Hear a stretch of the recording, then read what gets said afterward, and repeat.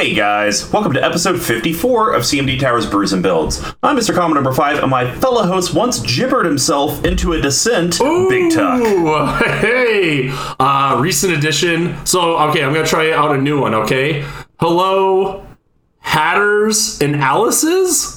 Ooh, I kind of wanted to make an Alice in Wonderland, like change the name of the deck into something like that, but I was like, I kind of have another bit I can do. Okay. But I like it. I got a bit. Big Tuck, how are you? I'm a bit as well later, just one for now. I'm doing pretty good. I am taking tomorrow off from work.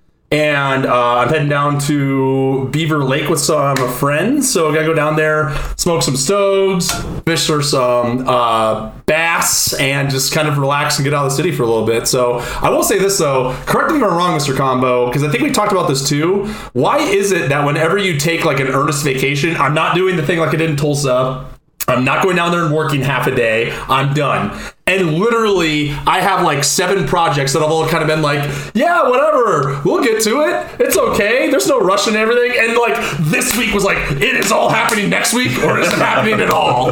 Like it's happening all the time. So like a lot of people are like, aren't you excited for your 4-day week? It's like, not really. I'm just excited to go through the suck and then have 24 hours to myself that I normally wouldn't. So yeah. Have we talked about that before? Haven't you said that?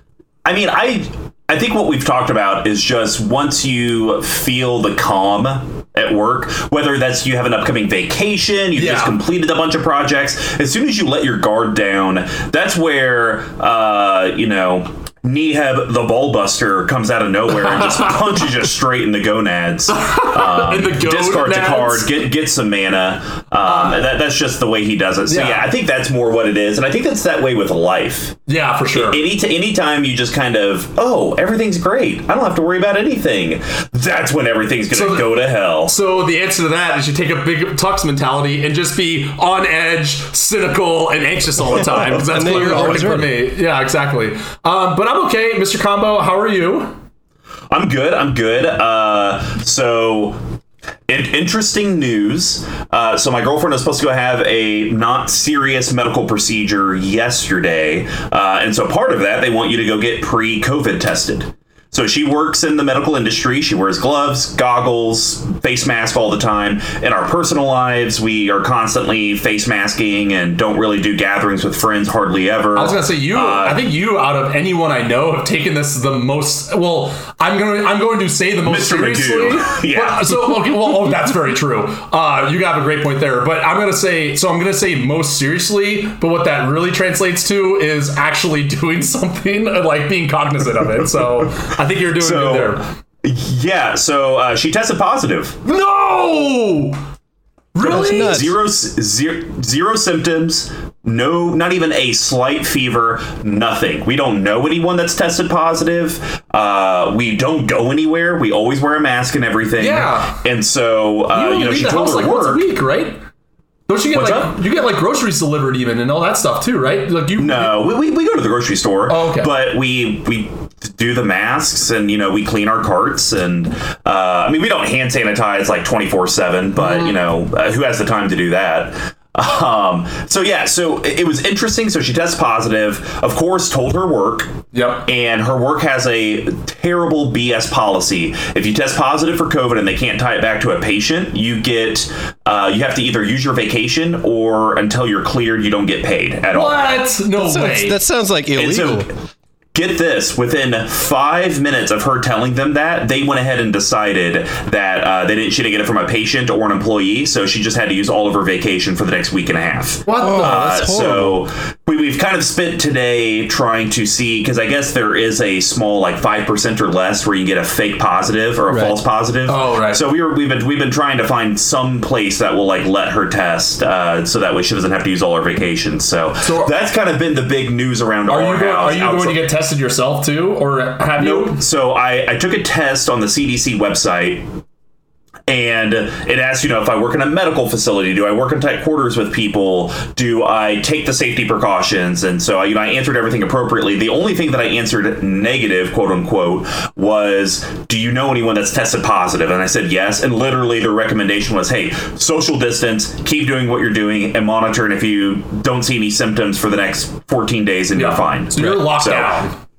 Yeah. So I'm good. I went and played disc golf yesterday with the Godfather, and I told him, hey, here's the deal. If you're uncomfortable, I get it. And he's like, I don't give an F. I'm gonna do what I want. It's Godfather. And so I was like, well, here's what I'm gonna do. I'm still gonna wear a mask the entire time we play, no hugs, and try to stay somewhat far away from each other. And so it worked out fine. We're gonna probably go play disc golf again on Saturday. Nice. The only thing that sucked is my mask was cloth, and so by the end of it, I was sweating bullets. Oh yeah. I felt like I was getting waterboarded. Okay, the mask was wet. That happened to me. I've been doing the garter thing with the nose, right? And today I forgot it, so I had one of those crappy masks that they give you for free, right? And I worked out, and I took a big inhale, and it went in my mouth. But then some of the sweat off it sucked back into the back of my throat. I was like, that's nasty. That's super nasty. Wait, who's talking right now? Who is this? Identify yourself, caller. You know what? That's a good point, Tuck. Know your place. Thanks for tuning into the episode, and as always, with that Manolith commentary, whether we want it or not, from Rich Chaos Records Studio is Squee McGee. Hello, McGee to the Squee. Hey, how's it going? Coming in from left field. More Manolith commentary might have to change to Mana Drain commentary. Oh my god! It would only be Mana Drain commentary if you had a very mono point of view. But you have a colorful point of view. Interesting. It'll continue to be Manolith because it's a trash card. Oh, well, I don't think it's trash. It's, again, for those playing the home game, 3 colorless taps for any color of mana. Pretty good. Oh, good. Would probably help you even play a Mana Drain or something along those lines if you needed an extra blue mana. Anyways, I think that's I think that's some real hashtag coward talk there, too. So that's good. Hashtag also, by the way, if you're running a Manolith in a deck that has Mana Drain, what's wrong with you? Oh, I can't wait to see that. Clearly, there's a list of things wrong with me, so that's not hard to decipher. But I might just put that together because I have the funds, the cards, the whatever we need. It's a Game of Thrones. It's a Game of Thrones cookbook all over again. We're talking foil Manolith into original Mana Drain. Yes. Oh, yuck. I'm nauseous. Good. I'm glad. I'm glad you feel that. If you guys want to know more ways to support gyms like this, I say that with complete sarcasm. But we also put out a lot of other content. You should head over to that sponsor, level1gameshop.com. They sell Magic accessories like our playmat and our sleeves. They also have a great TCG player store with a 99% accuracy rating at very competitive prices. If you are supporting your own LGS, you can't support Level 1. If you wanted to help us directly financially, which would be awesome, head over to our Patreon, patreon.com/CMD Tower. We have 4 different pledge levels, and rewards vary from getting access into our Discord to even getting your own playmat and sleeves and coin and reminder tokens. And if we're 20-something patrons away from actually having you get on the episode. I will also say, I think our Discord might be in an all-time hot right now. Uncle AJ's dropping some fire memes that are just insanely good. We always have the normal. The dude's a wizard. It's insane. The quickness. You're a wizard, AJ. Nice. Of course, Chuck the Slice, Nick the Hotness. Got a shout out PLP Soul Ring or something like that. So I missed that whole. Oh yeah, the instigator with all of his interesting tidbits. Yeah, he about set fire as much as Squee does with his my kind of guy. Choice opinions. My kind of guy. But if you guys can't help us out financially, the great ways you can just share the content you're watching or listening to and subscribe. If you're on YouTube, hit that subscribe button. Well, we've only been doing YouTube for, it's actually kind of crazy. I've calculated, I think I've done 12 episodes. Whoa. Yeah, that's month 3 then. Yeah, but granted, we have way more listeners out there on the Audioverse. So, even if you do like to listen to it on a podcast, just go and hit subscribe. We would love to break that 200 subscriber mark and maybe even do something kind of cool for the collective. Because every little bit of interaction from you guys does help. And of course, every episode we do want to give a big shout out to the music provided by Pink Royal. And hey, stay tuned till the end so you guys can get details on how you can win that sweet land kit from level 1. And we only got one more land to announce. Ooh. So stay tuned till the end. So Brews and Builds is our deck tech series. Since we conquered our path to 32, we have moved on to the endless themes that EDH can bring us. Each month will be a new theme, and we correlate how these decks are constructed similar to how a beer is brewed. So, to continue our month of Commanders Who Don't Really Matter, we broke it down into 4 different categories. The first one's rampant setting your board state. That's grain. Yes, and grains are the foundation of every beer. They include both base malts and specialty malts, usually in about a 60-40 ratio. This helps with the color, the taste, most importantly, the alcohol content of a beer. Decks always need ways to grow, stabilize, and ramp in your bigger threats, and just like a grain profile, they're usually a mix of staples and specialty cards. Then the next is going to be, how does your board interact with all of your opponents, whether it's their thoughts, feelings, or cards on table?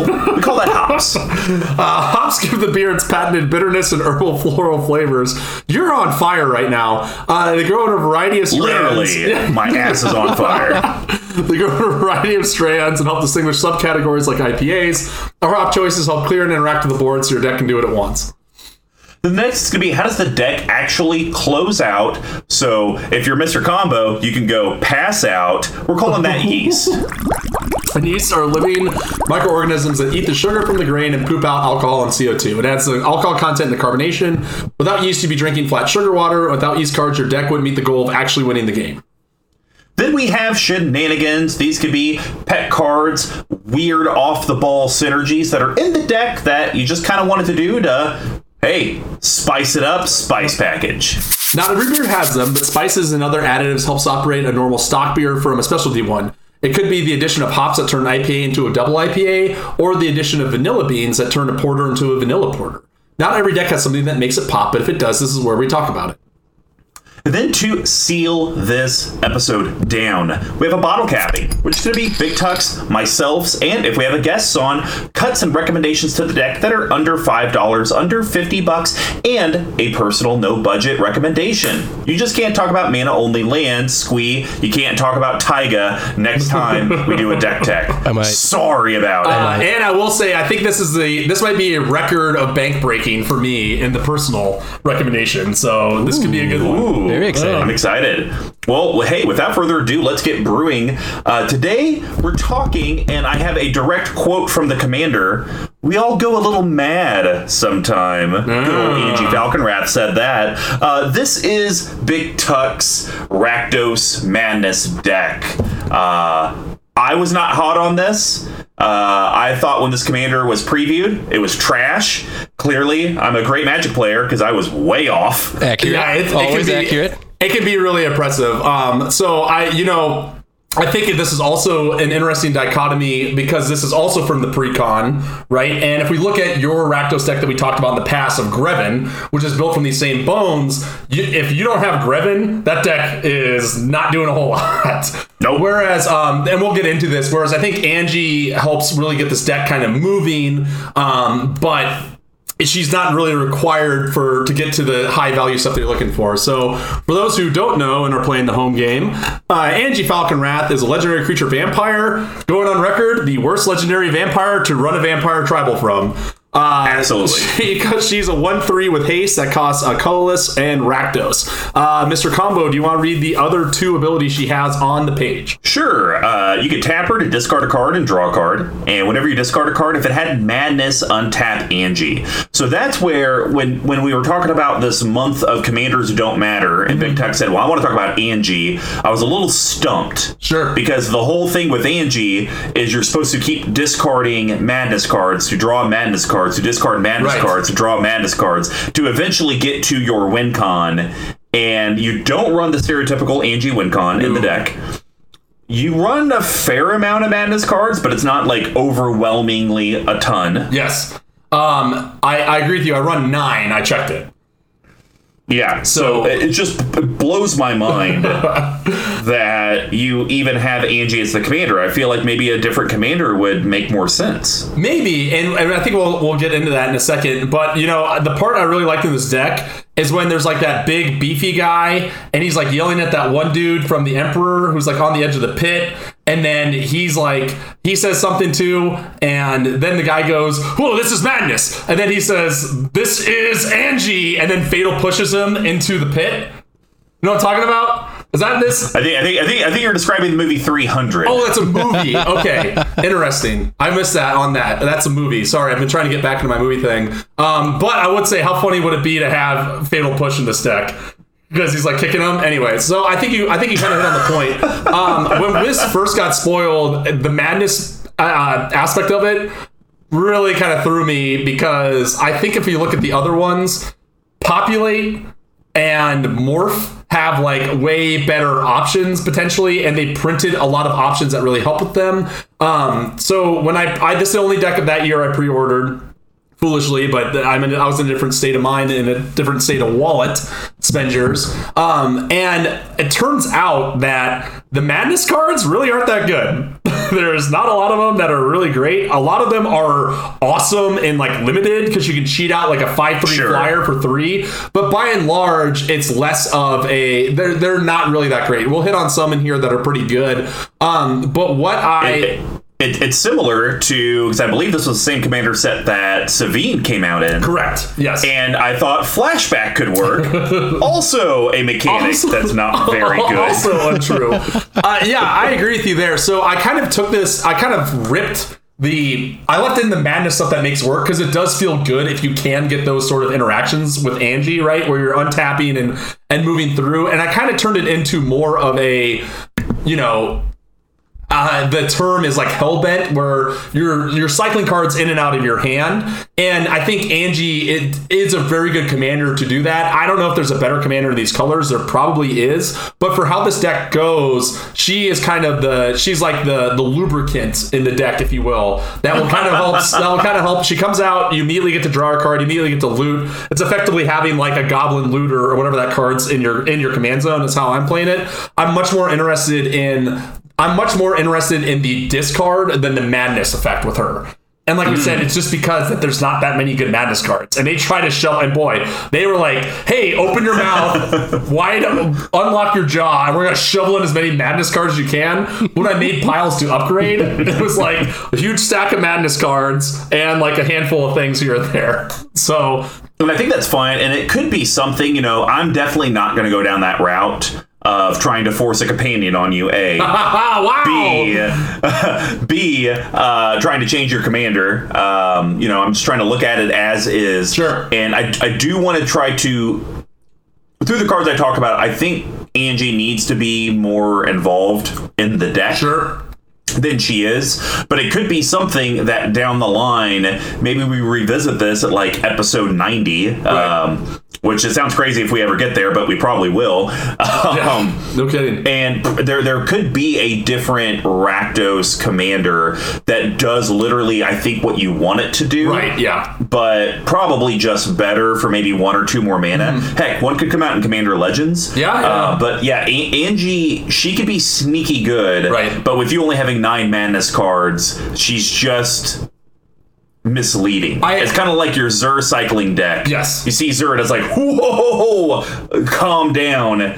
But, it's cycling cards. That's less scary. Right. And to that point, I think if it gets to that point, there are a handful of cards that you could cut. That you can just cut that, because like if there's a commander that does something like this sort of wheel effect, like you said, then that would make the deck even better, because you could cut like a fair amount of the madness cards that are terrible. Yeah, no, absolutely right. So from a deck construction standpoint, you're at a 303 CMC, which isn't terrible. And I looked at that too, and I was kind of surprised, because I think this deck never really feels that slow, just because you do have the wheels and moves in your commander, and a fair amount of other things that will kind of slow it down. So yeah, it's like a slightly upgraded precon. So keeping a 3 or so. Well, and typically madness cards, the CMC is less than the normal casting cost. Yep. It's kind of like the reverse Cyclonic Rift effect, where Cyclonic Rift, yes, it's 2 CMC, but really it's 7. So I could see your curve being a little bit less, which honestly in Rakdos, you kind of want a lower curve to begin with. Agreed. So like that, your colors almost spot on. I think that's as best as I could do. And the reason why is because this is one of the first decks that I have constructed and since upgraded since we started doing this podcast. So it's been like, I have never, and to our point here, never struggled with color. Ever. Yeah. In any way, shape, or form. It's always been like, okay, I got the consistency. It's never been like, I need more black, I need more this. It's always kind of worked perfect. out. Yeah, I know, right? Which is So crazy. you're saying our method actually works. Yes, I will confirm. You could call it a method to your madness. Oh! With that being said, let's get into the grains. Big Tuck, start us off. Right. What's your first grain So card? there's a few. I mean, because it's Rakdos, you are kind of saddled with a lot of boring-ish mana ramps. There is one card in here though that I think is or was a Pauper staple, which is I think one of the most powerful cards in the deck from the discard and bringing back sort of mentality. So I was going to start off with an enchantment that's a 1-drop. That's Tortured Existence. Oh my gosh, me too. Yeah! Oh, what? You let me go all the way out there? We could have done a rattle. Man. Okay. Tortured Existence is 1 Damn black. it. It's an enchantment from Stronghold. I gotta read all of it, right? Okay, Yep. so color. Okay, 1 black.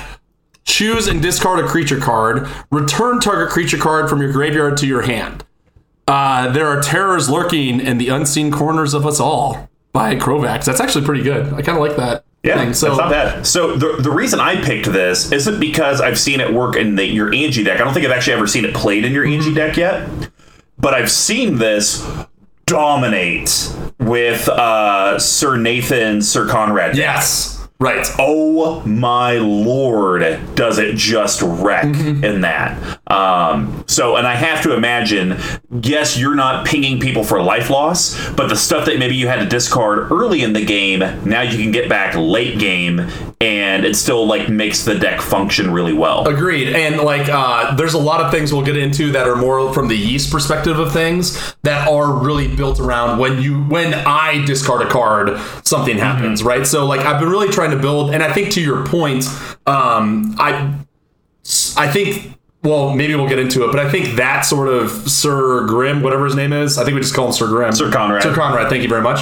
I think he would be, if there was a commander in Rakdos that was more like that, where you got that value cards going back and forth, I think that's where this deck would really shine, right? So unfortunately, they've only printed, a handful of cards, which we'll get into, that really play into this. But once you get the cycle going, this can actually be one of the better cards in the deck. And again, it lets you... Completely agree. And when you get this early enough, you can start being like, okay, I really don't need this top end stuff, because I can always get it back later.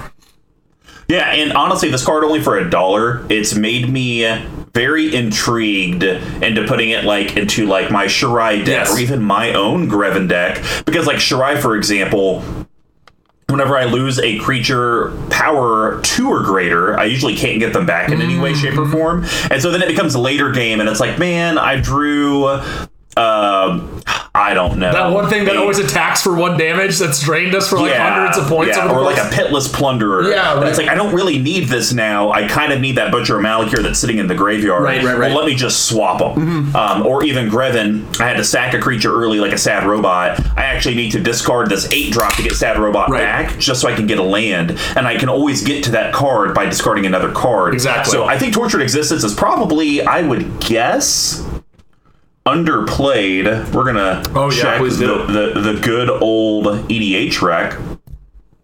So out of all the black decks out there, it's only in 1,858 out of 216,000. Whoa, that is way low. That is way low, especially because you can think. Do you think that this might also have a home in a Golgari style deck? Where you have your reanimate, right? And you already have your Llanowar Elves that got killed, but you have your Shoulder It or whatever. Tap it, bin it, bring it back, right? Yep, and you can even look at it this way. Think of a Marin deck. Yes, right. To where, once again, early in the game, I'm going to be discarding Shieldred, I'm going to be discarding Craterhoof Behemoth, whatever these big fat creatures are, your Protean Hulks, to get my Llanowar Elves, my Sakura Tribe Elders to continue to ramp, but then you keep sacking those things. Marin's counters just eventually go up to the point where you're just going to get that stuff that you bend for a black to be more utility. You're going to get it back for free. Yeah. So 100%. Yeah, 100% agree on that. So, all right. My next card, this card numero dos, is one that is one of Angie's buddies. Whoa. Angie's Ravager. Nice. All right. I don't get it. Two colorless red. Creature, Vampire Berserker. It's a rare. It's a 3/3. Angie's Ravager attacks each combat if able. When it attacks, discard your hand, then draw 3 cards, and you can madness it for a colorless and a red. So I like this on a few different areas. One, I like it because of the madness cost. It costs technically 1 less. It works with Angie, so you could technically discard it. You get to draw a card, cast it for 2 if you really want to. Right. Awesome. 2, 3/3 is nothing to be perpetually scared of. Right. So a lot of times people will maybe just take the 3 Yep, exactly. if they don't have something to kill it. Second thing, it's attack trigger. Discard your hand, draw 3 cards. Well, that literally feeds into Angie. And she says whenever you discard a card, if it has madness, untap her. So if you had like 3 madness cards in your hand, you're going to discard all 3 if Angie's out. That's 3 triggers. So now you can start doing the tap, discard a card, draw a card. Try to get something out of that to continue the fuel. The fourth thing is, since it's on attack trigger, you've already gotten the benefit, so your opponents are least likely to sacrifice their creatures to kill it. It starts to become like, well, you did it to me, so now it's the player to my left's problem, not my problem. Yeah, agreed. Wow, man, you're hot on this card. This is one of the reprints that came out with it, and like we said, I think I agree with you on all fronts, but I think what's interesting with this one is that this is a good card, right? But if you weren't playing this deck, you would never run this card in anything, right?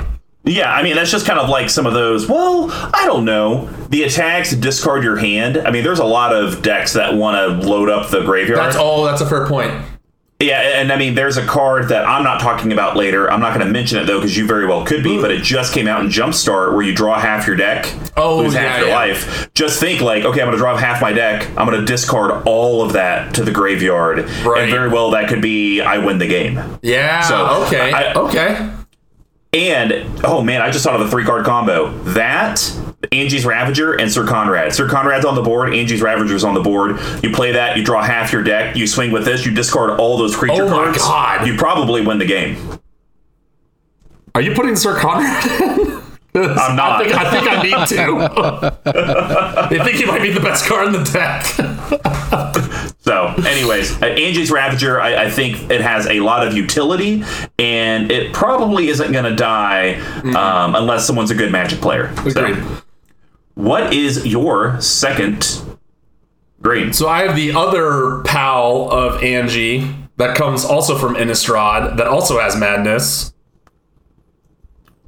Okay, just a solemn shake of the head. So this is another great madness card, Stormkirk Occultist. So 2 colorless and a red. Great card. It's a 3/2 vampire horror. Trample. When it deals combat damage to a player, exile the top card of your library. Until end of turn, you may play that card. Madness costs again a colorless and a red. And I think something here that the deck out of the precon really misses a boat on is giving you more creatures and permanents with madness. Because there are a bunch of ones that are like situational, destroy this, destroy that, but then they're just done, right? And a lot of times you may not have the board for it. Whereas this one at least gives you, this one and Angie's Ravager both give you something to do. This card is, this is also kind of falls in the same thing because this deck is pretty innocuous until it gets going. So a lot of times, like, I just need, hey, I have an answer in here somewhere. Just like, let me get you in for 2, maybe 3 if you have a blocker, right? Not a big deal. Just let me get 1 draw off this, right? And then next turn, you're like, oh, there's an answer in here, right? I'm going to dig forward a little bit with my commander. I'm just going to dig a little bit further with this. It does. You're a monster. All these lies. What are you going to do? Whatever it takes to not die. Not be a monster. Yeah, just be a monster. There you have it. I like it. I think this is the type of red card draw that I like. Mm-hmm. The looting red card draw, because red basically draws cards 2 ways: looting and exile off the top. You can play till end of turn or play until the next turn. Yep. I actually like the exile. You could play it than the discard, because with the playing, it could be a land, and you could play the lands out of that. The discard, it's like, well, I may have to discard a land. Oh, I got another land. Awesome. Yes. Not what I was needing. Or I have a creature, I'm going to discard the creature. Oh, it's another creature. I'm just screwed because I don't necessarily, I mean, I guess it's like 6, half dozen. I guess you can kind of look at it a lot of different ways, but I don't know. Something really appeals to me when it's the exile effect and you may play that card. It just does something for me. And I guess kind of how we always talk about if you exile stuff like Robber the Rich does off your opponent's libraries and it's just gone. Yep. Same can apply for your own library to where, I am playing someone that plays a graveyard deck. Me exiling now, I wish I could have cast that card, but, well, I don't have the mana to do it, and now I'm preventing Joe Schmo from doing it as well. Right, I completely agree, and I think the other reason why this ability is better is because this is actual card advantage. When you're looting and discarding, it's only the illusion of card advantage, right? It's really like more card filtering, where this does give you a full one. And again, this is one of the few madness cards that actually does something, so that's why she stays in the deck. So what do you got for your last one? All right, I couldn't resist. I did it. 3, 2, 1. Tibalt the Fiend-Blooded! Best! The only 2-drop Planeswalker Commander, and it sort of works. That's actually false. There is a Nissa that's a 2-drop Planeswalker. It's just if you pay only 2 for it, she comes in with 0 loyalty and dies. Fair point. You got me there. But all right, Tibalt the Fiend-Blooded, double red, comes in with 2 loyalty. It is a mythic Planeswalker Tibalt. Go. Well, $1 and a whole. It's also one of the cheaper Planeswalkers at $1.56. All right, because it's not good. Well, that's not true at all. Objectively false. +1, draw a card, then discard a card at random. You'll probably be able to get it back at some point, and you get the discard, So very important there. -4, might as well be blank.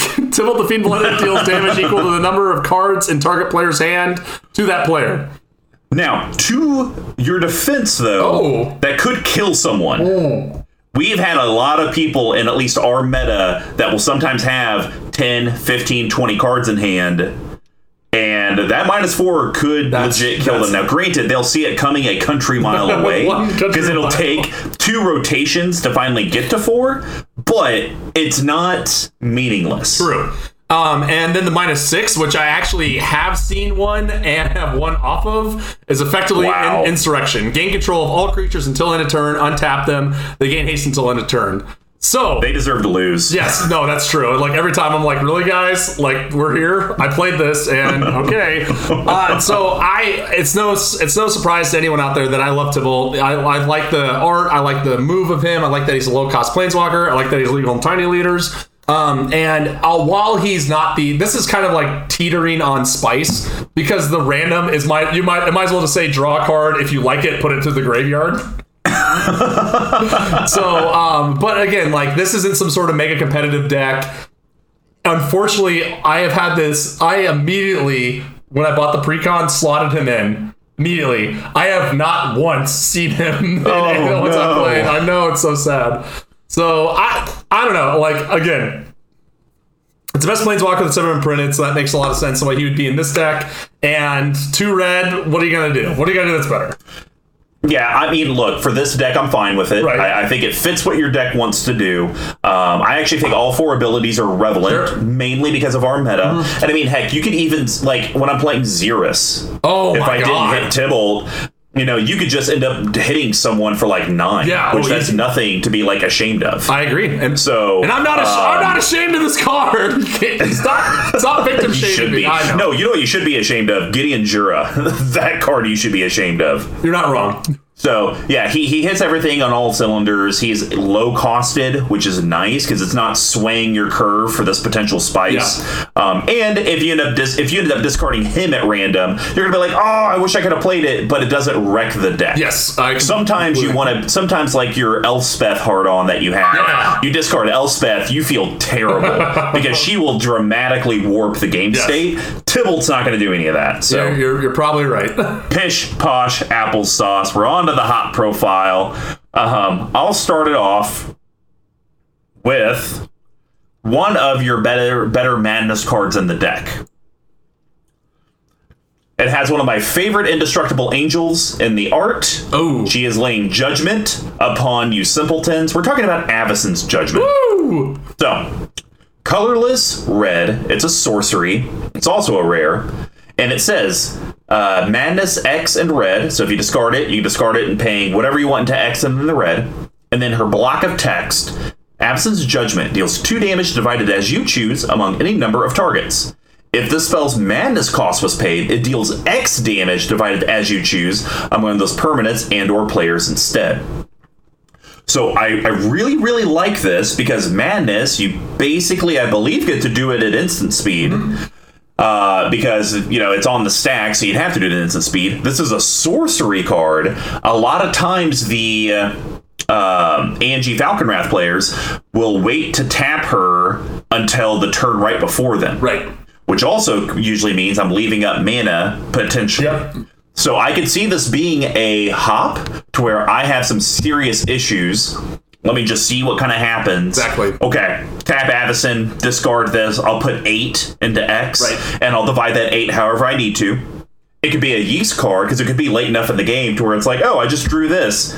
Tap Angie, I bolt you to death, basically. Yep. Or, Ruling Earthquake or Fireball, however you want to talk about it. So it fits a lot of your different buckets, and when you discard this, you'll untap Angie and get to do it again. So I think it hits a lot of things on a lot of different levels. Agreed, and the only thing, I agree with all that, the only thing I'll add in is that this is like the premier way of getting rid of Planeswalkers in this deck. Start picking them down a little bit, because again, like in these colors, there's not a ton of options at a budget level that will get rid of those. So yeah, I agree. Sure. I mean, Avacyn Judgment came in, and I think I have a foil of it that I put in here. One of the better cards in the deck by a country mile.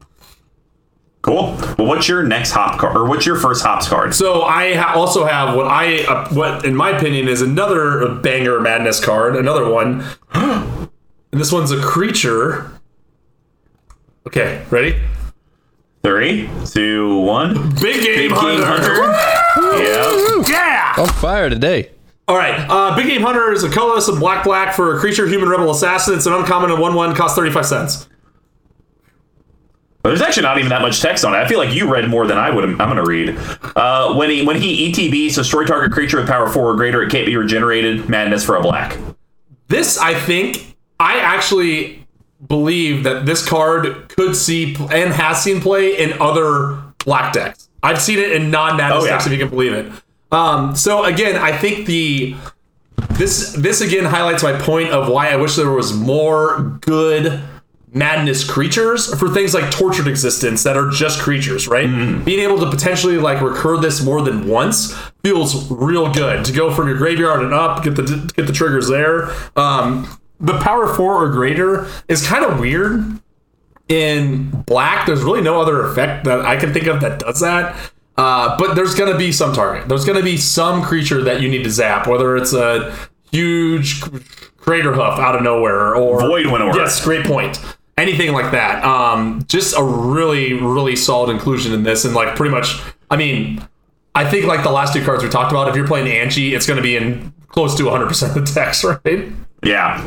And honestly, to your point about this could see played a lot of other black decks, I mean, I actually toyed around with it being in my Shirai deck for a very long time because it's on ETB, not necessarily the madness. Right. So, like, if I had to discard down to hand size, I could just discard and then pay the madness and play it.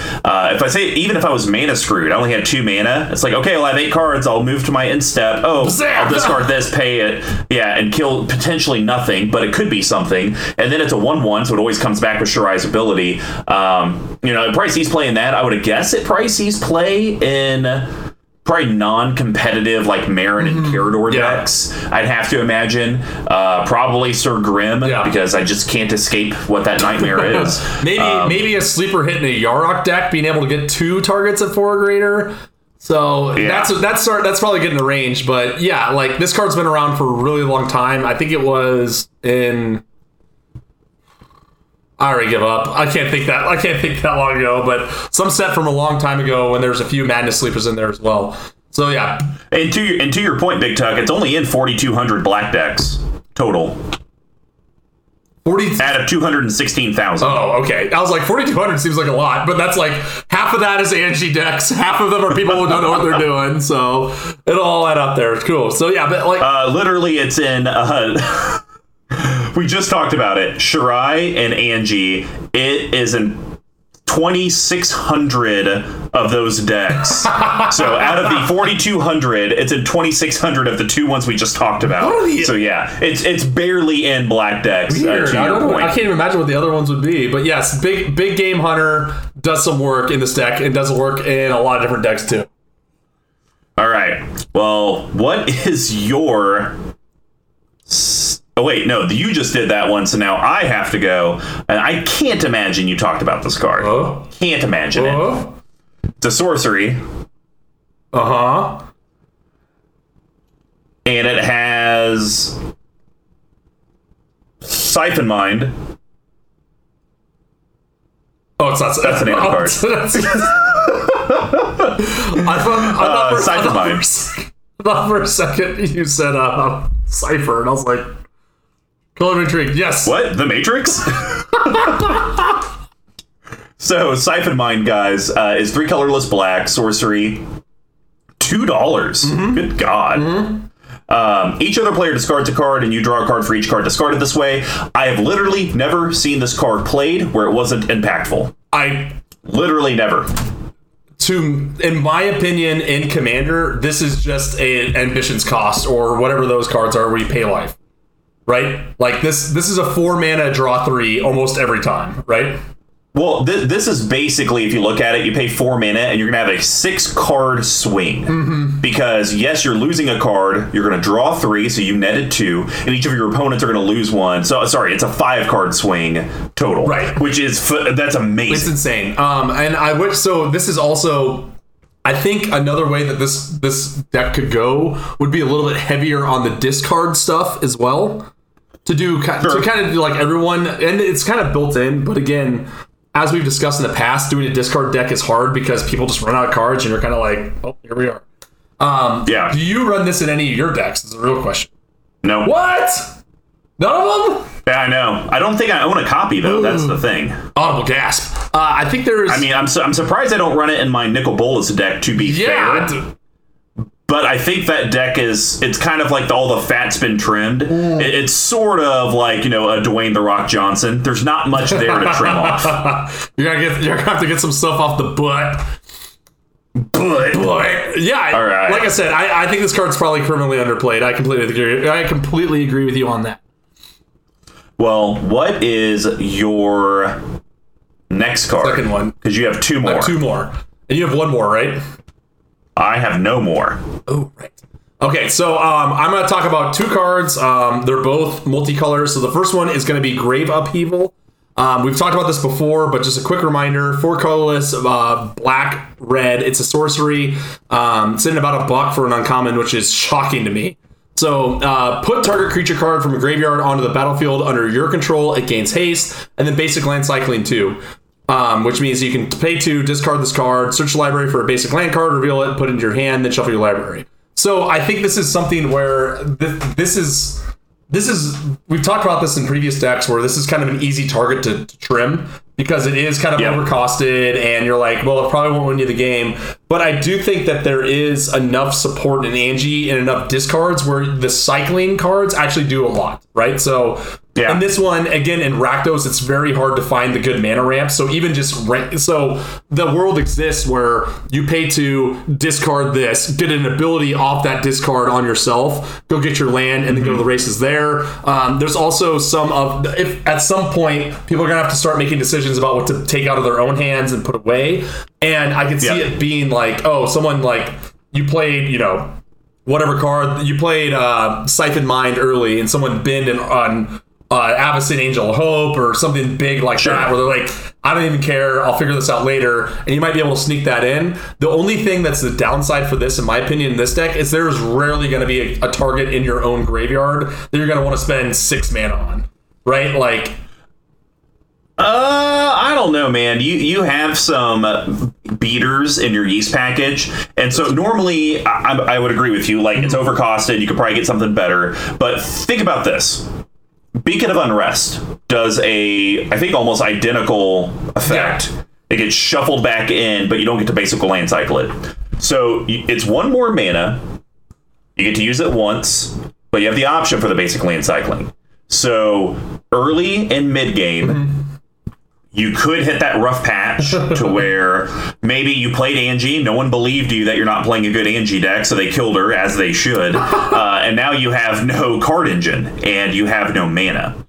That 2 mana could now finally get you back online, right? Because then once you get a land to hand. And then when you're talking late game, it's going to do the exact same thing as Beacon of Unrest, where I've made you make difficult choices, and now I get to pick what I want from everyone. So I actually really like it for this deck because of those kind of main 2 points.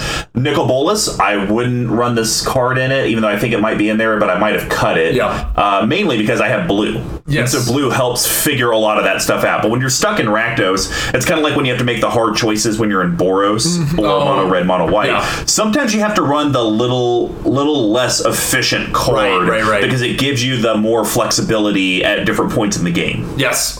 Wow, you're so much gentler on this deck than I am. It's a new leaf. I'm not always a monster. It's a new leaf for Mr. Combo. So, last bit here. I'll go through this last one as quickly as I can because there's actually a wall of text. This is one of my favorite new Planeswalkers that's probably we won't see a whole lot out of. We were talking Angrath the Flame Chain. So when I saw this spoiled, I was like, this card is going to do something. So 3 colorless in Rakdos, that's black-red. It's a legendary Planeswalker Angrath. That's a mythic. And also, I'm coming for you, Jimmy. So it comes in 4 loyalty and has 3 abilities that I think are mostly kind of relevant. So the big one that I use is the +1. Each opponent discards a card and loses 2 life. Sure. That's, I think, the big one, right? So -3 is a threaten ability, which is also good. Gain control of target creature until end of turn. Untap it. It gains haste until end of turn. Sacrifice it at the beginning of the next end step if it has CMC 3 or less. And then finally, the -8, which I've seen this card played a fair amount. I've never seen someone come close to -8 on it.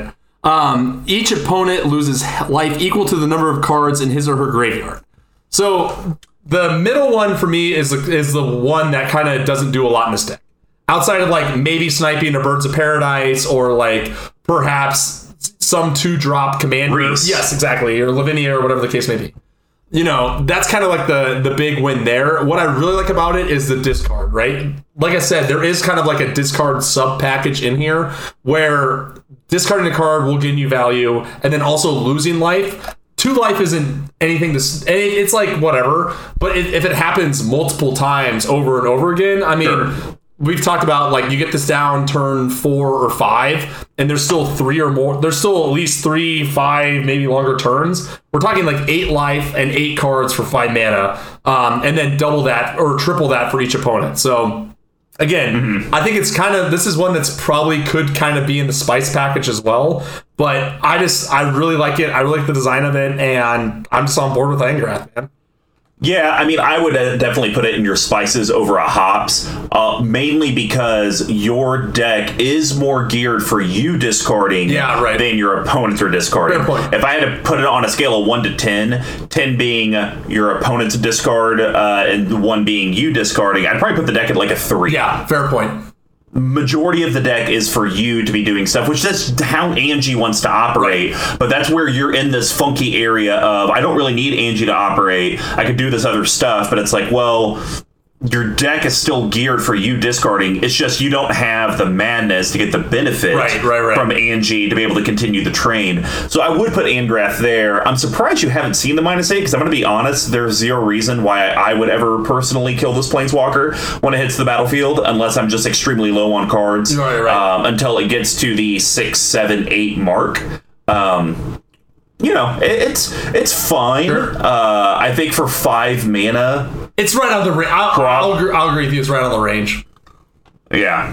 But I like Planeswalkers, so I didn't cut it. Yeah. Well, now we're going to mosey on over to the east. Big Tuck, keep talking. I want to hear that voice. So this is I was trying to hold on to the Commander 2020s because I thought they might go up in price or something. And I remember that this card was in here, so I immediately ripped them apart, and I'm glad I did because the last time I played this deck, this card does work. So it's a Badger, Badger. Mushroom. That's also a dinosaur. We're talking Surly Badgersaur. Yeah. Yes. 3 colorless and a red for 3/3. It's a rare creature badger dinosaur. Damn it. Yes. This one actually has a lot to read, and my eyes are Oh my god, this does have a lot of text. Enjoy. $5. I know, Lord. right? Whenever you discard a creature card, put a +1/+1 counter on Surly Badgersaur. Whenever you discard a land card, create a treasure token. Amazing. Whenever you discard a non-creature, non-land card, Surly Badgersaur fights up to 1 target creature you don't control. So literally, think of it this way. You discard a creature card, which usually has power and toughness. Well, Surly Badgersaur takes that power and toughness. Discard a land card, which usually produces mana. Well, you get a treasure token, which produces mana. And I guess technically you can look at it this way. Whenever you discard a non-creature, non-land card, if it's like a removal, Right. Surly Badgersaur kills another creature, so it's kind of a removal spell. Basically, whatever you're pitching, Surly Badgersaur somewhat replaces that effect for you. Right. The only thing I don't like about this card, and I think it's like a slam dunk in all Angie and self discard decks, right? Like cycling decks, that sort of thing. I was really pissed that they made this new cycling girl Jess, Really good. Well, yes, and Jeskai instead of frickin' Esper, so I could get some more stuff for Zur. But maybe only dream. The only thing I don't like about this card is that it's a creature, right? So it could die to removal, and if you do get it? If you do a self wheel effect, there is a very good chance this card is just dead. Because you have to fight. You have to fight on each one. Up to 1. Right, but I'm saying like if you discard 4 non-creature, non-land cards.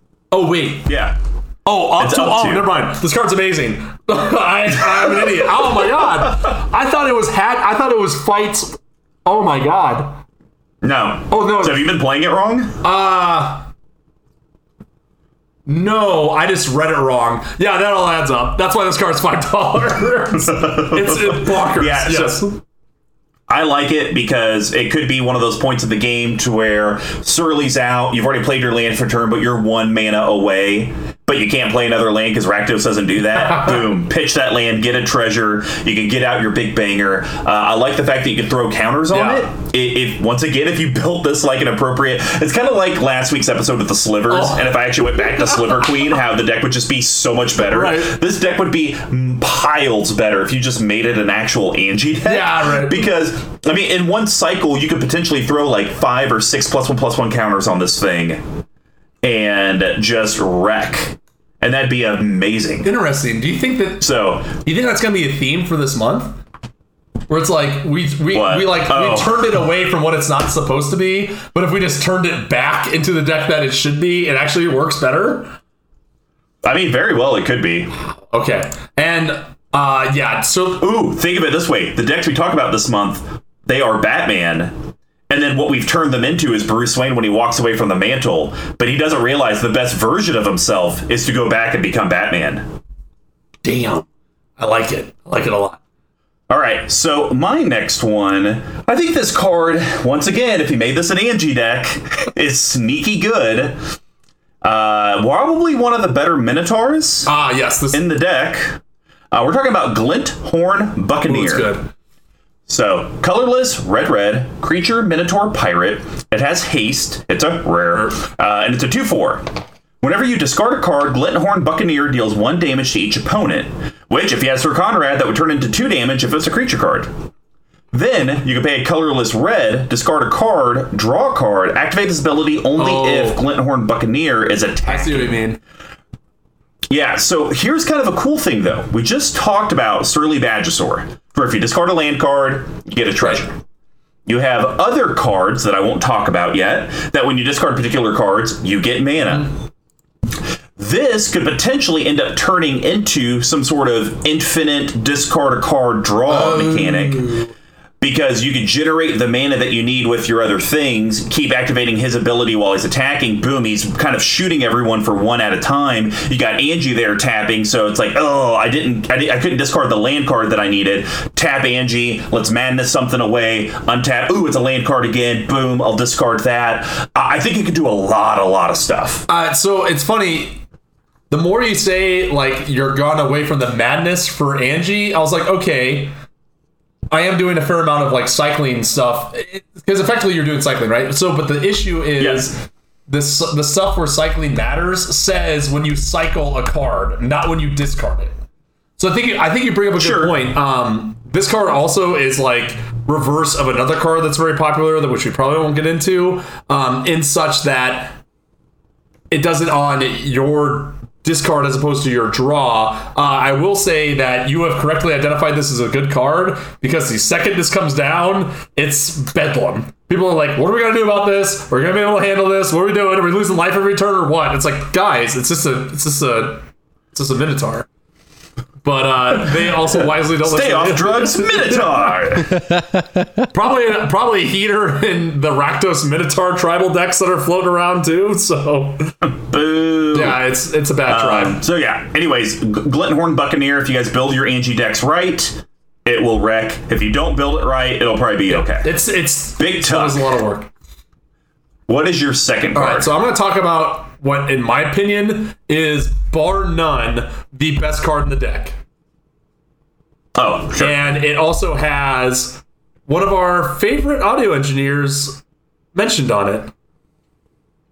Because we are talking about the Squee Goblin to Bob. Oh. The OG Squee. This card is such a cheat. I can't believe they put it in the recon. Like, they clearly knew this thing was just going to wreck. What are you trying to say about me? You saying I'm a cheat? I don't believe it. It's 2 colorless and a red for 1/1. Flavor text. Here we go. God, my eyes are getting worse, guys. Some goblins are expendable. Some are impossible to get rid of. But he's both at the same time, which also was very similar to the flavor text that we read about in Nekazar. So at the beginning of your upkeep, you may return Squee Goblin to Bob from your graveyard to your hand. What deck? We were talking about a deck where it was. Oh, this card. This is similar to Norn the Wary and Perforos, where if I have this in 3 lands in my opener, I don't give a shit. I'm holding on to that. It doesn't matter. Literally, this is so. I wish this is. The more we talk about it too, the more I wish that there was a card that did something like Angie that wasn't madness related, because this gives so much value every turn, and it also plays into the other cards that are very good into it, like the Tortured Existence. I'm not sure if we're going to talk about it, but there's other cards where you can discard and immediately get value off of that discard, no matter what it is. It is stupid that they printed this in the precon and they weren't like, hey guys, you actually have to go think about what card's good in this deck, because he's sitting at 40 cents. I mean, what else is there to say? Well, what else is there to say about this? I think the crazy thing with this guy is how much he likes Mana. The card in general works amazing in Angie. Yes. I'm not going to argue that. But the fact that Squee Goblin to Bob is so good in so many different decks is really what makes him unique and function phenomenal. And it's one of these cards that I love that Wizards designed it this way, and the same thing with the other Squee, the Immortal. Oh, right. Because usually when we talk about staples, standards, if you run a red deck, you have to do this. It's usually like Mana Rocks, Mana Ramp, counter spells. It's usually not you have to run a Sheoldred if you run black. Right. Like, it'd be cool if you did it, but, who cares? These Squees fit into so many different avenues that you can literally pick up one and you will always have a deck that you could put it in. Even if it's like a fringe, like, it kind of only works if I have this. It just works really well. Like, if it's in the graveyard, put it back to your hand and now you got more discard fodder or a chump blocker. Yes. And I have to imagine once people figure out your rigmarole, you're getting swung at. So you probably eventually do play Squee at some point and just use it to protect your life. I will be honest, every time I played this deck, I think, except for maybe once, I've had Squee. I have never actually paid mana to cast him. Ever. Wow. I call that value. Yes, it's kind of nuts. But again, to your point, it was kind of like, okay, Wizards, thanks for just giving me this card on a platter in this deck that's going to use it to death. But enough about Squee. What is your last one? Last one? Mr. Combo. I would see this card came out in Eldraine, the worst set ever. Oh, okay. It would get played on Arena, and when it would land, I would do everything in my power to kill it because it wrecked in Standard. And honestly, I probably wrecks just as much in Commander, if not better, because you're getting a 3-for-1. He's the master. He likes pranking. His name is Rankle Master of Pranks. He's kind of the cutie guy. He's kind of the cuters. Yeah, sure. If you like terrible, evil fairies. 2 colorless, black, legendary creature, fairy rogue. He's a mythic. 3/3 for $6. I would definitely wait for rotation before picking up one because he'll drop in price. He was like 15 when he first got spoiled. Yeah, because he was dominating, man. He has flying and haste, yes. So a 3/3 in Standard for flying haste, that's great.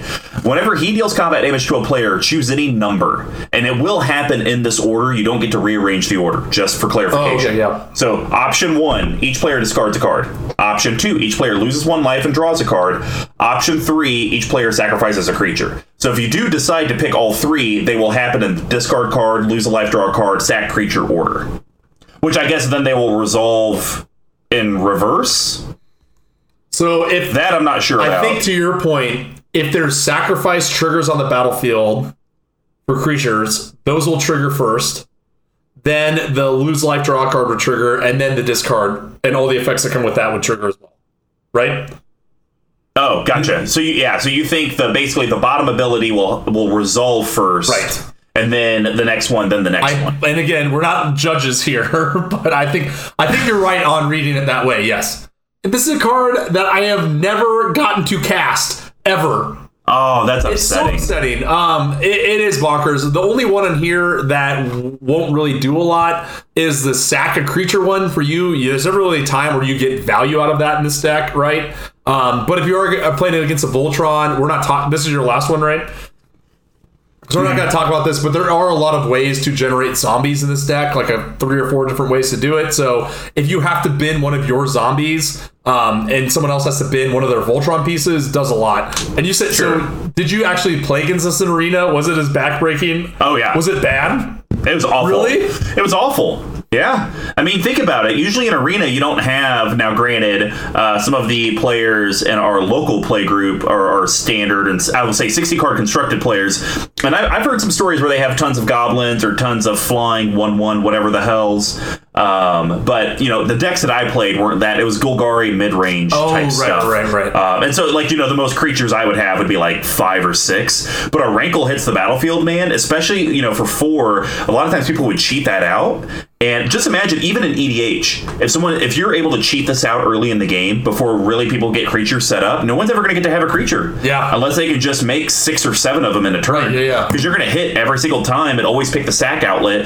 The biggest kicker, though, is it does make you sacrifice as well. So you kind of have to be careful about that. Make sure that you're generating creatures to get rid of. But again, with Rankle Master of Pranks is and to your point, with Tortured Existence, even if you have to bin something that's important, you can probably always get it back, too, if we get into that. Yep. All right, well, what is your last this card? is the most recent card I put in the deck, and I think it's one of the more expensive ones in here as well. This, I got to give a tip of the hat to friend of the cast, Goad. What's his name now? The Goad. I just call him the Goad. Okay, so he had a deck. He tried to do this deck so many times and just ended up dismantling it. And I will say this card collapsed. We were talking about Kroxa, Titans of Death Hunger. All right, so here we go. Colorless and a black for a 6/6 Elder Giant. It's a mythic for $20. When it enters the battlefield, sacrifice it unless it escaped. When it enters the battlefield or attacks, each opponent discards a card. Then each opponent who did discard a non-land this card loses 3 life, and it has escape, double black, double red, exile 5 of the cards from your graveyard. So something I want to make a quick comment on. So when every time I've ever looked at the art and I look at it from beyond, I'm like, oh god, he has like this gaping red mouth, but he has like a massive foot. He's so weird looking. You have to like really zoom in to see his very, very tiny head. It's there, a very, very tiny head. But from a distance, I always thought that the big hole in his stomach was his actual mouth. So, and the thing, if you look at the mouth, I'm pretty sure it's just made up of all of his teeth are also mouths. What? Yeah, I don't remember. There's some card that has him on it. It's disturbing. So if this is where I think you brought up a lot of points at this. You brought up a lot of very good points about this deck, which is making me kind of rethink of how I want to do it. So I think the way the deck is built is potentially he would be a better commander. Do you agree with that to some extent? Yeah. Because then there's still, so this actually is what I'm going to try next time when I play this. I'm going to swap him and Angie and see what the difference is, right? Because the only thing I don't like about him is he doesn't give you your own discard outlet. But as we discussed, there are piles of ways to do that. The only other issue I have with him is that, as we've seen in our play group, when people see this card, they get very angry very quickly. So... See, I never got to see the Goads deck, and I'm very upset by that. And I told him to keep it together so I could actually see it. He absolutely refused because I guess he got hated out of all of his games. Yeah. I mean, look, I play my Nicol Bolas deck. People don't like discarding cards, and that deck I think is probably way worse than a Kroxa deck when it comes to like being oppressive and not letting. And I mean, I don't feel like I get hated on any more than I do with any of my other decks, which maybe that just says something that I'm always getting hated on. But yeah, I think the way your deck is presently constructed, your self-discard effects have nothing to do with Angie. Mm-hmm. Angie is literally, to the definition of this month, you don't need the commander. Right. Which I think, if you kind of look at it this way, Tuck, when we talk about these, first sliver, Angie, you don't need the commander for the deck to function. It's almost a dead card in hand. Because, like, what's the point of having a commander that you always have access to if it's like, I'd rather not cast it because I'd rather do other stuff. Yep. You want to have a commander that you're excited to play. And I think Kroxa, to that point, is a commander that for 2 mana, even though you have to sack it when it comes out, dude, turn 2? Oh, you just Kadama's reached or whatever? Kroxa, get rid of that land. I know you needed it. You could kind of start doing what you need to do, and then later on when you're doing your own discard stuff, it's not like Angie was untapping anyways. That's a phenomenal point. And on top of that, even without Angie, you will have piles of cards that you don't want in your graveyard anyway. So yeah, maybe we'll give it a swap. Maybe we'll give him a swap. All right. Well, that's gonna make us migrate to some spicy guys. Man, I wanted to make sure I didn't do the same one as you. Oh, you're playing now. It's your turn to play this game. Yeah. So I'm gonna go with the original Vampire Commander that Mr. Magoo used to run. 3, 2, 1. Go ahead. You didn't pick it. Olivia Mobilized for War. You're not going to get me like I did you last week, because remember, I just got done editing that episode, so I knew what I did. I was listening to it, and the rage and the fever came right screaming back to me. So Olivia Mobilized for War is a colorless Rakdos, arguably the worst of the vampire tribal commanders. Yeah. A lot of, I think she's better than the other Olivia, just personal opinion. Obviously, Edgar's number 1, but you could kind of debate which Olivia is better. Legendary creature, Vampire Knight, Mythic, 3/3, and she does a couple things. She has flying, and it says whenever another creature enters the battlefield under your control, you may discard a card, and if you do, put a +1/+1 counter on that creature, and it gains haste until end of turn, and it becomes a vampire in addition to its other types. The vampire part's worthless, doesn't do anything for you, but this is giving you a discard outlet that, once again, has nothing to do with Angie, doesn't do anything for Angie. And you get to give something haste and possibly give it a +1/+1. So if you think about it, if you have Olivia Mobilized for War out there and Kroxa is your commander and it's in your yard, 4 mana, I got a 7/7 now with haste, 3-turn clock. Yeah, it's hard. I agree with you. I actually really like this card, and I remember when I traded this for $20 like 5 years ago, which was awesome, and then I just picked one up for $2 the other day. I think to your point, the issue is,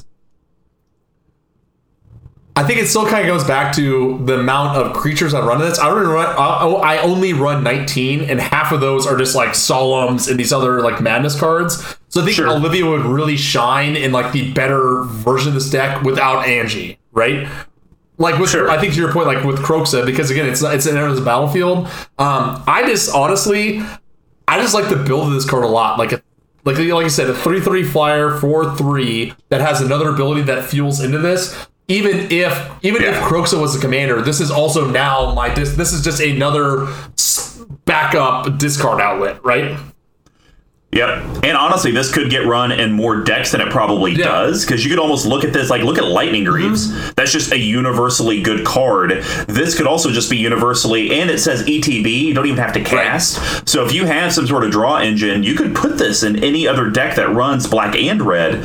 Like, heck, I could throw it in my own Rakdos deck just to give Greven haste. Oh, sure. And nothing wrong with that. And also, the two last things I'll say, this card in Marchesa the Black Rose, because it gives a counter. It's really nasty in there. And that's all I got. I don't know what else. Well, Tuck, what is your spice so this card? one actually came hot off the presses from a Weatherlight report. This card also fits in Chair Tribal. We're talking about Vengeful Pharaoh. So, ew. Oh man, you don't like it? I'm cutting my it. goodness. You son of a bitch. How dare you? And I can kind of see why, because it kind of fits in this like weird, because this deck exists in the ether, this card also exists in that same ether, right? Yeah. So 2 colorless, 3 black for a 5/4 creature zombie. It's a rare, a $1.76 for some reason. I guess that Lich Tribal is really big. So Death Touch, and then whatever combat damage is dealt to you or a planeswalker you control. If Vengeful Pharaoh is in your graveyard, destroy target attacking creature, then put it on top of your library. So for me, this card has worked for me in the past. I have never cast it. I've never cast this card ever. All I do is I've drawn it, I bid it with Angie, draw a new card, and it's just sitting there. And I'm like, you guys want to attack me? You're more than welcome to, but I'm going to be able to blow something up of yours. And in that sense, it kind of plays a worse mimic of Squeeze card, right? Wherein it kind of can get you back in the cycle, can kind of get you moving through that. It is a extraordinarily cute card. It's one of the few creatures that I wish I actually could cast at some point, but here we are. Yeah, I mean, look, it's fine. I'm not like ultra hating on it by any means. It's definitely, I can see the cute factor. Right. The reason I cut it is I was trying to make the deck more Angie relevant. Yeah. And I found cards that will do the same effect. Actually, I think I told you to cut it from one of your other decks.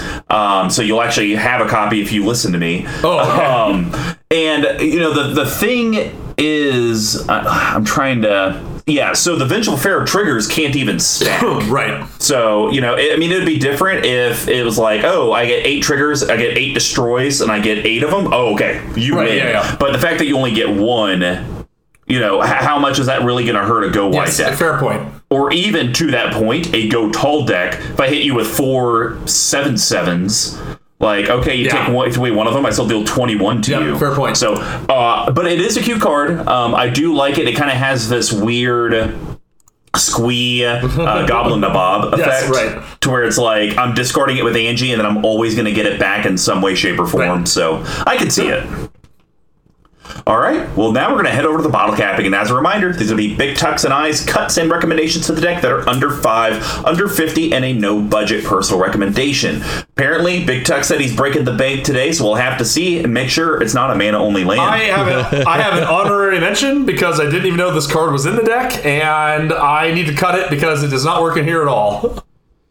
So, okay. I am cutting... Crux of Fate, because it is terrible in this deck. This is an honorary one, so it doesn't matter. This is an honorary one, so it doesn't count. I am cutting it for a Toxic Deluge that I just opened in Double Masters. But Mr. Combo, why don't you? So that's my honorary one. Why don't you? Okay. So now we're doing honorary. That mentions. One doesn't count for me, right. but I knew that you had your frickin' laser sights on that from a mile away, like American Sniper. So why don't you start off with the cuts there?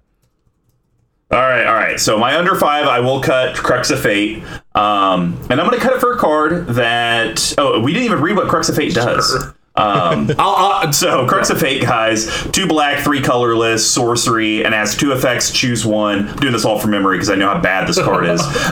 Destroy all non-dragon creatures or destroy all dragon creatures. The only thing you missed there was that it is 3 and 2 black, and somehow this card's $1.50. So, again, yes. What I'm going to do is I like the fact of having some sort of board wipe-ish effect, because I don't really think you have any of that type of stuff in here, which could be your downfall. Agreed. So Toxic Deluge is great, but I wanted to give you something that is a pet card of yours from Zur. Oh. I didn't like it in Zur that much.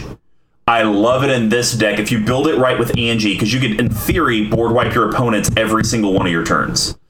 Archfiend of Ifnir. Oh, yeah. So, 3 colorless black creature demon. It's a 5/4. It has flying. Whenever you cycle or discard another card, put a -1/-1 counter on each creature your opponents control, cycling for 2. So, a couple things. One, early game, you could cycle it away for 2 mana, go to your graveyard. You have plenty of ways to kind of do a creature rigmarole swap to get it back. Mid to late game, if you build an appropriate Angie deck, you could play this and possibly discard 4 cards on your turn. That's 4 -1/-1 counters. 9 times out of 10, that's a board wipe. Or you made everything into 1/1s or 2/2s. So I think this thing slams, and it's a flyer. So a 5 in the air will help kind of progress your game along. And I'm pretty sure I told you to cut this from your Zur deck or whatever previous. It's whatever the most recent deck we talked about of yours. It was Nekazar, and you are 100% correct. I have one of these lying around the binder, so we'll be making that cut this very evening. All right. Well, what is your under 5 cut and So add? I'm about to get a little crazy. What? About to get a little crazy. I'm actually going to cut Hedron Archive.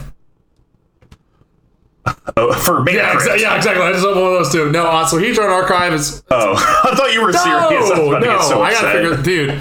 Talk about analysis paralysis. I have a stack of cards from. I still have the stack from Double Masters. I'm gonna do it. So Hedron Archive is 4 colorless. Tap it for 2 colorless. 2 tap sack. Draw 2 cards. So it's fine, but it doesn't really fit the theme. And I just had one lying around. It's just kind of a generic, good budget mana rock. So instead, I'm gonna cut it for something that will lower the curve and also feed into the deck. So I'm actually going to cut it for Bog Witch. So Bog Witch is a common. It's 2 colors and a black for a creature human spell shaper. And again, I'm hot on this creature train and trying to get more of them in here, right? So black, tap, discard a card, add 3 black mana. So I like that a lot more than Hedron Archive because it lowers the CMC. And even though you could argue you only do this once a turn, you're like, okay, you can only do Hedron Archives. You can only do Hedron Archives abilities once a turn, anyways. Whether it's the mana or tap and draw. And I think for me, if we're trying to cut out, and maybe I'll keep Hedron Archive in, cut out some madness card for this. The fact that this is just another built-in discard effect can be very powerful. The fact it's also a creature, plays into the Tortured Existence, plays into its early Badgesaur, that sort of thing, I think more than Hedron Archive could. I don't hate it. The thing I don't like about it is technically Hedron Archive, you can play for 4 and then immediately tap for 2, versus this play for 3 and you gotta wait the rotation to net 2. So that's the only thing I don't like about it. But I can see where you're going with it. And a lot of time, I mean, I guess there is always the Olivia we talked about. You could discard something, throw a counter on it, then it has haste. And I will say the deck tech. Yeah, that hotness. I will say a lot of the times, like with Hedron Archive, because it is 4, generally when I play it, I'm not doing anything with that mana anyways, right? I like tap out for Hedron. Okay. It's there. Unless I have a Soul Ring or a Felwar Stone or something. Yeah, dude, you got to think those pro plays where it's like I'm going to tap out for Hedron Archive, then tap it for 2, and then go down to the races. Signet. So, I thought I'd get a little crazy. All right, so what's your second cut? All right, so my second cut for my under 50, I'm cutting the Vengeful Pharaoh. Don't need to go into it. Basically, I looked at Archfiend of Ifnir is kind of the Vengeful Pharaoh replacement. So What I'm going to cut it for, though, we're on the Archfiend train, and this is a Madness card. Archfiend of Spite. Ooh. 5 colorless, black, creature demon. It's a 6/6 rare, and it has Madness for 3 black, so it gets a 2 reduction when you Madness it. And it says, whenever a source an opponent controls deals damage to Archfiend of Spite, that source's controller loses life that much unless they sacrifice that many permanents. I think this thing will wreck in your deck. And when it goes to the graveyard, we've discussed, you have ways of manipulating your graveyard to get stuff back.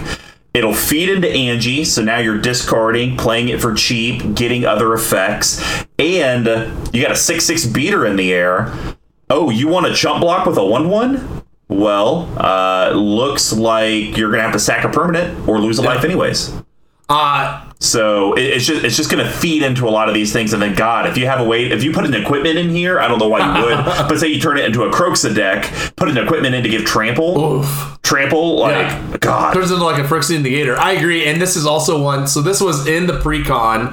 I agree with you. I foolishly cut it because I've seen the pre-con just played straight out, and this card was like borderline unbeatable because it's like right on the edge of using a removal for because it's only a 6/6. And I put it into my crappy Rakdos flip a coin. So I'm pretty sure I have 2 cuts lying around that I'm going to slot right back into this. Man, I'm 2 for 2. That's never happened. Hey, one more. You're on fire. All right. Oh. Ooh. NBA Jam rules. Yes, sir. They count. All right, Big Tuck. What's your under 50? So I cut a Planeswalker, and I remember being extremely hot on this, and the more we've talked about it, how dare you? Best card in the deck, please. I don't think this is a good card. So I'm going to cut Chandra Flamecaller. So 4 colorless, red, so it's 6 for 4 with 4 loyalty, legendary Planeswalker Chandra. So +1, create 2 3/1 red elemental creature tokens with haste. Exile them at the beginning of the next end step. In this deck, nothing. Does literally nothing, right? I mean, look, it doesn't do nothing because you are. I need to win somehow. So you have to win somehow, and this at least puts 6 damage on the board that your opponents have to block. And once again, if you turn this into a Kroxa deck, well, it's like, gosh, do I put my resources to blocking Kroxa because that's command damage, or do I stop these 3/1s that just keep me over and over? So I don't think it's nothing, but I think the next ability is probably what you're more excited about. So that's what I thought, right? So 0 is discard all the cards in your hand and then draw that many cards +1. And then its -X is it deals X damage to each creature, right? So the -X in my books, like I'm generating zombies and other things off of a bunch of things that I'm never going to do it, right? And the issue I have with the 0 is that you have to discard all the cards in your hand. You don't get a choice, right? So it's not like you get to pick and choose the cards and then draw that many +1. It's all of them. It's kind of like an all or nothing thing. And yeah, so here's the thing, is if you would have built the Angie deck the way Angie's supposed to be built, 80% of the cards you would be discarding would be Madness cards to put additional triggers on the stack. So I think for the way, once again, the presently constructed, you're right. It's not a good card, but if you made this more into an Angie deck, I think it's a banger. Plus, we didn't talk about it, I don't think. Hold on, I've already blacked out all the cards we've talked about. Bone Miser, for example. I mean, that could trigger like 7 things off Bone Miser to where you're getting like 8 additional mana and drawing X amount more cards. And so I think Chandra Flamecaller is a good card for the deck. I just think you need to tune it a little bit more. And to another point, I get it at 6 mana, but I treat Chandra Flamecaller very similar to Jace the Mind Sculptor. When I play Jace and people just see that I'm brainstorming, it's like, that's great value for 0. But is he winning the game right now? No. I'd rather focus on another scary Planeswalker threat. And I think Chandra's probably in that same boat. I think if it was like 1 less, or you had the ability to choose this card, then I'd be more on board with it. But every time I've cast this in this deck, I'm always like, well, I don't want to 0 it because I like the cards in my hand. And so it sounds like you don't want to play a Madness deck. Probably not. That would be Madness. I'm going to cut it for a new card. It's a mythic. We're talking Cavalier of Flame. So 2 colorless, triple red. God. I got one. Really? Hold on to that. So It's a 6/5 Elemental Knight, which is a big boy, and I like your idea with the last card too of actually getting some like real creatures in here that can do something. So colorless and red creatures you control get +1/+0 gain haste until end of turn. Due to the Waste Knots, the Bone Misers, and the Vagisaurs of the world, that actually does make a lot of sense. If you have some monster turn where you generate 20 zombies, and you're like, well, okay, pass, board wipe, game over. And this is the part I like about it too. When it enters the battlefield, discard any number of cards, then draw that many cards, right? So I can see you see what I'm getting at, where it's like if you have the Bone Miser and the Surly Badgersaur, you can stack it when you discard to get the most value out of it.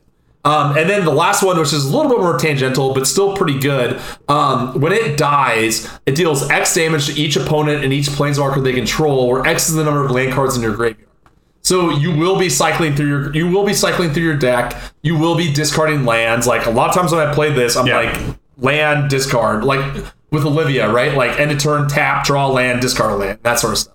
So I don't think I have any sacrifice outlets in the deck that I can think of, but the fact that this has 3 abilities lets you give a little bit more choice in what you're doing with the discard as opposed to the Chandra, and even costs 1 less. The triple red, again, I've never really run into that issue. I think this card fills in a really, really good gap in the deck and what it needs. Yeah, I'd agree. You know what? Now seeing it, I'm fine with that swap. Plus, this is a creature, so you do have, like we've talked about, a few different ways to get creatures back. You have 0 ways of getting planeswalkers back. Granted, I think this will be more of a target than Chandra will be, because if people are smart, they will know, oh my gosh, he has his like cycle or discard engine going. This turn we could die to a swarm of zombies or whatevers, because the 2 mana to give everything +1/+0 and haste is kind of like Kenrith's ability, like you've seen in my Game of Thrones deck, where I just like, oh, I play a bunch of stuff, pay a red, haste, there you go, going in for the kill now. But even if it does get removed, it still does something as well, right? Because it has a dice trigger. So just thought it did a lot of work in this deck. All right, so my personal recommendation cut. Card's too narrow. I don't like it. Unearth. Oh, sure, yeah. Single black sorcery from my set, Modern Horizons. And it has cycling for 2, but it also says return target creature card with converted mana cost 3 or less from your graveyard to the battlefield. I'm not going to go into details of why that's not a great card. It does cycle, though, which is the only reason why I like it. But it's extremely narrow. Yes. So I'm going to do it for a card I am shocked you do not have in here. It's 79 cents at Card Kingdom, 54 cents on the market. Shadow of the Grave. Oh, yeah, that card's good. Colorless black, instant, return to your hand all cards in your graveyard that you cycled or discarded this turn. I mean, like we talked about this engine that you can have going, you'd play that and you probably win on the spot if you did your thing right. But once again, you have to build the deck to be more Angie focused than just this, I'm going to discard stuff to discard stuff. Because this card does nothing for you if you're playing your Night's Whisperer, doing your Cavaliers of Flame, because it's like, cool, I got all those cards back, but now I got to discard at the end of turn. How is that going to help me? I mean, I guess you could discard at end of turn and still get some triggers from some other things. But I think this is the kind of card that, even if you tapped out to do everything, is you have 1 madness card with Angie. You could start the train, generate your value with your Bone Misers and your Others of the World, and then generate, and at the end of the whole deal, and it's like, I got 1 card potentially left in hand, or even 3 or 4, Shadow of the Grave for some of the mana that I produced. Let's start the train over again and kind of keep digging down. I'm in. That's 3 for 3. And do you own a copy of this? I do, but I think it's already in my Xur deck. But again, it's 70 cents or whatever, so I'm sure I could. Too expensive. It's way too expensive. Too sweet. Way too much for me. All right, man. We're at it. We're doing it. Personal recommendations. What are you cutting? So first? I think if I do this cut, I'm gonna have to change a lot of things in this deck, but I think it's gonna work for the best. And by change a lot of things, I mean I'm gonna spend a lot of money. So I'm actually in the current build of the deck. I'm gonna cut Olivia Mobilize for War. right? Like, I think she's great, but I just don't think I have enough creatures that really matter. And the times where I played times where I played this deck, the creatures I have are just keeping me alive as I go through my cycle rigmarole, as I go through my discard rigmarole. So we're going to double the deck's budget, unless I get one of those sweet gold border versions of it. We're going to go with the classic Yawgmoth's Will. So 2 colorless and 2 colorless and black. I thought you'd be proud. Finally deciding to dust off the coffers. Happy. 2 colorless and a black. Until end of turn, you may play lands and cast spells from your graveyard. If a card will be put into your graveyard from anywhere this turn, exile it instead. So the way I look at the way you can rejigger this deck is putting in the Winds of Change effects and those sort of things, right? Where you have your Waste Not, your Bone Miser, and your Surly Badgesaur. This is Magic Christmas Land, obviously, right? So, but you have this ability where you're able to run your cycle cards, and that's going to generate you all this mana, right? Then and all these creatures, all these draws. Yogg will do it again, get even more value and all that other stuff. And this would be like the premier win con of this deck. Now, do I understand the insanity of getting Urza's Saga for a deck that I built mostly as a joke deck? Yes. But I think with the way that this deck could go, if they and to your point, if they make a new Rakdos commander that does what I want Olivia or Angie to do better, that's where this card really would shine. Yeah, I'm fine with it. I mean, basically, I kind of read Yawgmoth's Will is any time in the game Shadow of the Grave. Yes, right. Literally, they basically do the same thing when you have your engine thing going. I mean, I'm lucky enough I was able to pick up a Yawgmoth's Will not for $140. And then I even got a foil promo from Missouri MTG. And I want to say I actually traded that in at OKC because I think they gave me like $150 for it, $170. And so I used that to... What did I use that for? I think I used that to build a deck. I can't remember. I might have used it just for more duels. That probably sounds more right. I used it to build my CEDH deck. I needed like 10 cards. So I like it. I'm going to be honest. I think Yawgmoth's Will falls into the Jace the Mind Sculptor realm, to where the card, for the cost that it is, does not provide the value in-game that it should. A $140 card shouldn't just be, you may now cast cards for their mana cost out of your graveyard, and then when they go there, they get exiled. It should be a lot more broken than that. Once again, though, as we've talked a lot tonight, if you build the deck either more towards Angie or you made it more of a Kroxa build, you could get it to where it does function, but I like it as a personal recommendation because usually you don't go for the fences in terms of dollar amounts. I just don't know if, even if you were like, I'm going to trade up if it's worth it. Like, say your Mana Crypt, it's worth $150, and a shop was like, hey, I'll trade you the Crypt for the Yawgmoth's Will. I don't even know if I don't know if I would do that. Hell, even if it was like 2 Jace the Mind Sculptors for Yawgmoth's Will, don't know if I would do that. I'm proud of you. I just think we got to really, if we're gonna do that kind of cheddar, we got to make this deck a little bit more stinky. I agree with you, and so what I might do instead we don't need to go into it, is do Underworld Breach, which does a worse version of this for $2, and be like, hey, does this actually do anything, or am I just living some sort of pipe dream? Yeah, no, I like that. And you know what else I like? The fact that we're at the end of the episode, and as promised, here are some details about our giveaway from our sponsor, Level 1 Game Shop. We're giving away those 3 super sweet lands, and this is the last land to announce. City of Brass, 6th edition. Nice. Older copy. I think it's white border too, so you can set people on tilt. If you want to know how to win, it's extremely simple. Subscribe to the channel, subscribe to the audio, help promote the content that we produce on social media. You get an entry for every single thing you do with us, and even if you join our Patreon, you get additional entries there. We're going to announce the winner on MTG Action 4 News September 1st, and we will put it on our Twitter account soon after. And yes, going to be doing these giveaways every single month. Could be a little sweet little land package like this. It could be a little deck that the collective puts together. I thought that might be kind of fun to do some month. Or it could be whatever level 1 decides to give us. But if you liked what you watched or listened to, leave that 5-star review, subscribe to our channel, or on whatever platform you consumed us on.